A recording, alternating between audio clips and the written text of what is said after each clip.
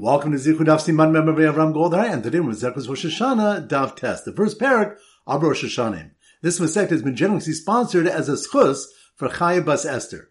So the three dafs we're going to focus on. Number one, a Bryce on Daf Ches Amud Beis stated that generally we are mosifim mechol al kodesh. We add from the mundane unto the holy. The Gemara here asks what the source is for the principle and brings a Bryce that teaches. The pasuk states, "B'charish b'katzir tishbos," at the plowing and the reaping you shall rest. Rabbi Kiva interprets this pasuk as discussing the Shemitah year. He therefore says the pasuk does not need to say that one should desist from performing the plowing and reaping on Shviz, for it's already stated, your field you should not sow, which prohibits most agricultural work during the Shemitah year. Rather, it teaches that one must desist even at the plowing of the year before the seventh, whose benefit enters into the seventh, and that one must prescribe Kedusha Shviz to the reapings of the seventh year produce, whose growth continues into the year after the seventh.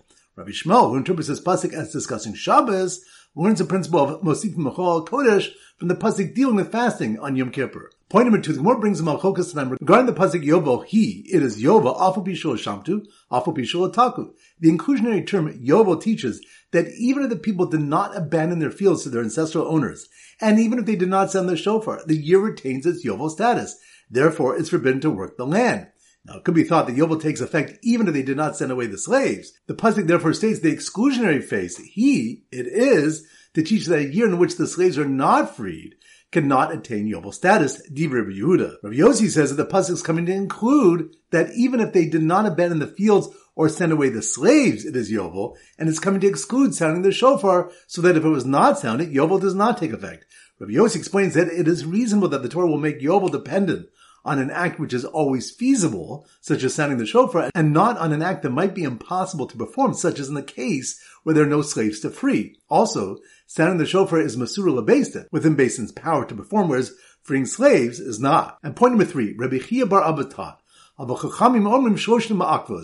Chachamim say that all three requirements, referring to relinquishing ancestral lands, blowing the shofar, and freeing the slaves, are essential for the year to attain Yovel status. When the Gemara asks what the exclusionary term Yovel comes to include, it answers, that it teaches that the laws of Yovel are in effect even outside of Eretz Yisrael. When the Gemara further objects because the pasuk states, you shall proclaim liberty ba'aretz, in the land, which implies that Yovel takes place only in Eretz Yisrael, it answers, that this expression comes to teach that only at a time that liberty is practiced for slaves in Eretz Yisrael, it's practiced outside of Eretz Yisrael as well. But at a time that's not practiced in Eretz Yisrael, it's not practiced outside of Eretz Yisrael. So once again, the 3 points are: number one, a Bryce on Daf Ches Amud Beis stated that generally we are mosifim mechol al kodesh. We add from the mundane unto the holy. The Gemara here asks what the source is for this principle and brings a Bryce that teaches. The pasuk states, "B'charish b'katzir tishbos," at the plowing and the reaping you shall rest. Rabbi Kiva interprets this pasuk as discussing the Shemitah year. He therefore says that the pasuk does not need to say that one should desist from performing the plowing and reaping on Shviz, for it's already stated, your field you shall not sow, which prohibits most agricultural work during the Shemitah year. Rather, it teaches that one must desist even at the plowing of the year before the seventh, whose benefit enters into the seventh, and that one must prescribe Kedusha Shviz to the reapings of the seventh year produce, whose growth continues into the year after the seventh. Rabbi Shmuel, who interprets this pasuk as discussing Shabbos, learns the principle of Mosif Mechol Kodesh from the pasuk dealing with fasting on Yom Kippur. Point number two, the Gemara brings Malchokas tonight regarding the criteria necessary for the laws of Yovel to take effect. It was taught in a Bryce regarding the pasuk Yovel, it is Yovel, Afal Pishul Shamtu, Afal Pishul Ataku.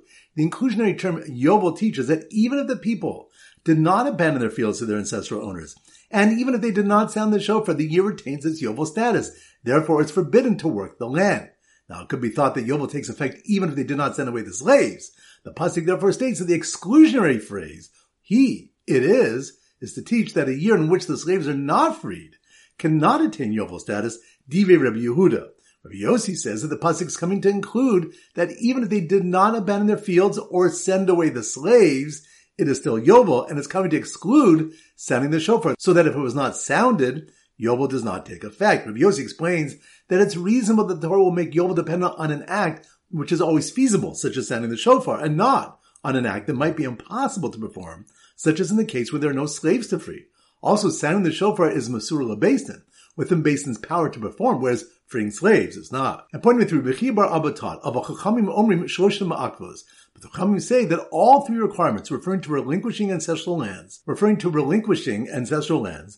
the shofar and freeing the slaves are essential for the year to attain Yovel status. When the Gemara asks what the inclusionary term Yovel comes to include, it answers how da'afil b'chutz la'aretz, that it teaches that the laws of Yovel are in effect even outside of Eretz Yisrael. The Gemara further objects because the pasuk states, "You shall proclaim liberty ba'aretz," in the land, which implies that Yovel takes place only in Eretz Yisrael. It answers, "How b'zman shenoag d'ror ba'aretz noag b'chutz la'aretz," that this expression comes to teach that only at a time that liberty is practiced for slaves in Eretz Yisrael, it is practiced outside of Eretz Yisrael as well. But at a time that's not practiced in Eretz Yisrael, it's not practiced outside of Eretz Yisrael. Alright, so now we go to Simmer Daf Tes, and our standard Simmer is a teapot, because a teapot starts with a t sound, and also because a tes sort of looks like a teapot. So here goes. The little old ladies who had a tea party when they put down their plows before the Shemitah year began to be Mosif Mechol al Kodesh, chattering that they overheard Yovel will begin, even if they don't abandon their field to its ancestral owners, couldn't believe it when they heard that people even in Chutz La'aretz were freeing their slaves. Once again in slow motion. The little old ladies who had a tea party, that must be on Daf Tes, teapot. The little old ladies who had a tea party when they put down their plows before the Shemitah year began to be Mosif Mechol al Kodesh, which reminds us we have malchos regarding the source for Mosif Mechol al Kodesh. Rabbi Kiva learns it from Bukhar Shebekatzir Tishbos, which he says applies to the Shemitah year. Since we already know that agricultural work cannot be done during Shvis, based on the pasuk Sadachol Sisra, he applies it to before and after Shvis, that one must desist even at the plowing the year before the seventh, whose benefit enters in the seventh, and that one must prescribe Kedusha Shvis to the reapings of the seventh year produce, whose growth continues into the year after the seventh. Rabbi Shmuel, who interprets this pasuk as discussing Shabbos, learns the principle of Mosifim Mechol al Kodesh from the pasuk dealing with fasting on Yom Kippur. So the little old ladies who had a tea party when they put down their plows before the Shemitah year began to be Mosif Mechol al Kodesh, chattering that they overheard Yovel will begin, even if they don't abandon their field to its ancestral owners, which reminds us, we have a malchus regarding the criteria for Yovel to take effect. Rabbi Yehuda says it will take effect even if the people do not abandon their fields to their ancestral owners, and even if they do not sound the shofar, but will not take effect if they do not free their slaves. Rabbi Yossi says it will take effect even if people do not abandon their fields to their ancestral owners nor free their slaves. It will not take effect if they do not sound the shofar, and two reasons are given. So the little old ladies who had a tea party when they put down their plows before the Shemitah year began to be Mosif Michol al Kodesh, chattering that they overheard Yovel will begin, even if they don't abandon their field to its ancestral owners, couldn't believe it when they heard that even people in Chutz La'aretz were freeing their slaves. Which reminds us that the Chachamim say that all three elements are essential for Yovel to take effect. The exclusionary term Yovel has come to teach that the laws of Yovel are in effect even outside of Eretz Yisrael, and people must free their slaves. That is, if in Eretz Yisrael they are freeing their slaves. So once again, the little old ladies who had a tea party when they put down their plows before the Shemitah year began to be Mosif Michol al Kodesh, chattering that they overheard Yovel will begin, even if they don't abandon their field to its ancestral owners, couldn't believe it when they heard that even people in Chutz La'aretz were freeing their slaves. Alright, now it's time for 4 block back Chazara. Daf Hey, so the Simmer Daf Hey is Hey. So here goes. The children joyously jumping in the hay. Hey, that must be one Daf Hey. The children joyously jumping in the hay for the 7 days of Tashumim for Shavuos, which reminds us, the Gemara asks where the Tanakam and Rabbi Shimon derive that Shavuos has 7 days of Tashumim, and answers that they derive it from the source presented in the Brisa taught by Rabbi Bar Shmuel, which taught the Torah said two things: count days and sanctify Rosh Chodesh. Count days and sanctify Chag Shavuos. This teaches just at the beginning of the month is sanctified for a period equal to one of the units by which it is counted, meaning a day. So too Shavuos is sanctified for a period equal to one of the units by which it is counted, meaning a week. So the children joyously jumping in the hay for the 7 days of Tashumim for Shavuos, watching the Baal Ta'achir parade, featuring several chiyuvim such as Nadarim and Nadavos, as well as Pei Aleka and Tzedakah, which reminds us that Brisa on Dav Daled Amud Aleph listed several obligations that are subject to the prohibition of Baal Ta'achir, such as Nadarim, Nadavos, Hekdeshos, Tzedakos, Maisos, Bechor, Pei Aleka, Shecha, and more. The Gemara here brings the source for each of these rulings. So the children joyously jumping in the hay for the 7 days of Tashumim for Shavuos, watching the Baal Ta'achir parade, featuring several chiyuvim such as Nadarim and Nadavos, as well as Pei Aleka and Tzedakah, were fascinated when one man noticed a blemish on his offering and transferred its kedusha to a substitute. Which reminds us, the Gemara asks what the Brisa is referring to when it teaches that one is not chayiv for Baal Ta'acher for delaying payment of chilufav, its substitute.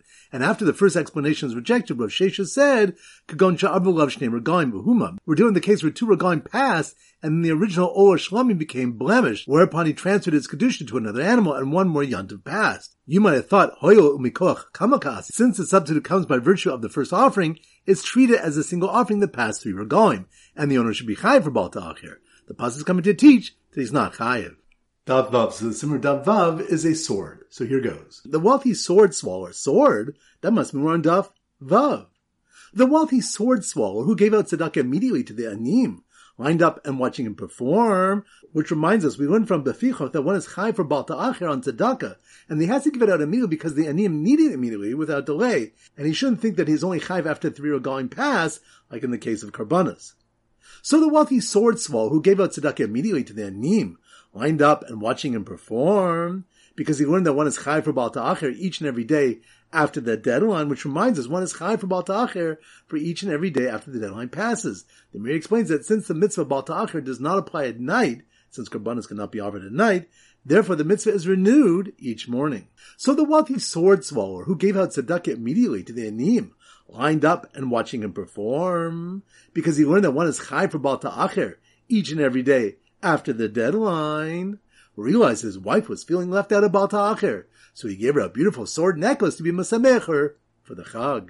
Which reminds us, Rabbi Zer inquired if women are chayiv in Baal Ta'acher, perhaps since they're not chayiv in Re'iyah, they're not chayiv in Baal Ta'acher, or perhaps since they are chayiv in Simcha, they are chayiv in Baal Ta'acher. According to Abai, women are not chayiv in Simcha, rather it's the husband who's chayiv to be Masamecher. Dav Zayin, so the Simmer Dav Zayin is a gun. So here goes.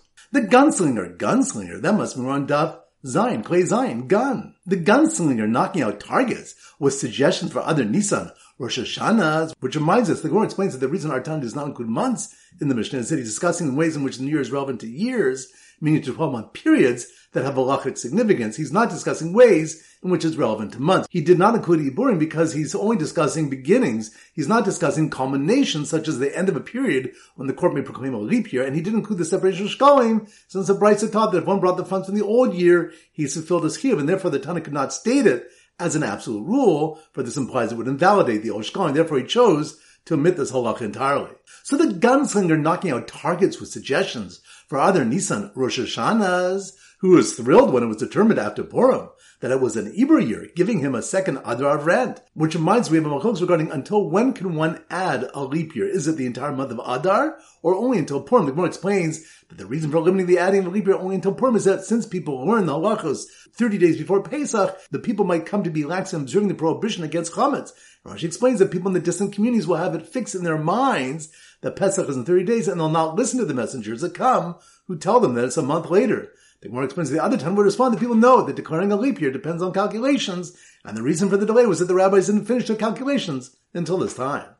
So the gunslinger knocking out targets with suggestions for other Nisan Rosh Hashanahs, who was thrilled when it was determined after Purim that it was an Ibra year, giving him a second Adar of rent, shut up his lease in fury when he realized he signed it that it was for this year and expired the first of Nisan. Which reminds us that if one said that the period of the lease was for Lashana Zot this year, then even it was on the first of Adar when the lease was signed, Kevin Shigi Yom Echad Ben-Nisan also Lashana. As soon as the first day of Nisan arrives, a year has been completed. The Gemara explains that even according to the one who holds Yom Echad B'Shana Chashuv Shana, one day of a year is considered like an entire year, it's different here. Because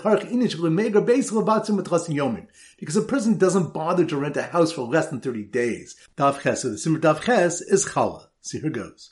The special Challah, that must be more in Dav Ches. The special Challah served at the Rosh Hashanah meal, marking the seasons and Day of Judgment, which reminds us we have 3 different pshatim for what the meaning is, that the first of Tishrei is Rosh Hashanah for Shanim, for years. It's either for Shtaros, for Tekufos, seasons, or for Din. The Makor that it's for Din, for judgment, is from the Pasuk, Mereshi Zashana, Badachri Shana. The eyes of Hashem are on it, meaning Eretz Yisrael, from the beginning of the year until the end of the year. This means Mereshi Shana Nidon, Ma'yeh B'sofer. From the beginning of the year, judgment is issued regarding what will occur at the end. So the special challah served at the Rosh Hashanah meal, marking the seasons and Day of Judgment, was baked in the shape of a shofar in front of a covered moon, which reminds us, the Gemara continues and asks how we know that the pasuk, Mareshi Shana Ba'ad Achri Shana is referring to Tishrei and answers, for it's written, Tika B'chosh Shofar, B'chesel Yom Chagenu, blow shofar at the moon's renewal, when the moon is covered on our festive day. Now, on which Chag is the moon covered? You must say that this is Rosh Hashanah. For Rosh Hashanah is the only Chag that falls at the beginning of the month when the moon is hidden from view. And it's written in the next pasuk, Ki Chok Yisrael Hu Mishpat Elokei Yaakov, because it's a statute for Yisrael, a judgment day until the God of Yaakov. We therefore see that Rosh Hashanah is a day of judgment. So the special challah served at the Rosh Hashanah meal, marking the seasons and day of judgment, was baked in the shape of a shofar in front of a covered moon, and was presented on a platter inscribed, Happy Start of Yovel Year, to liberated servants wearing crowns on their head. Which reminds us, the Mishnah stated that the first of Tishrei is Rosh Hashanah for Yovel, the Yovel years.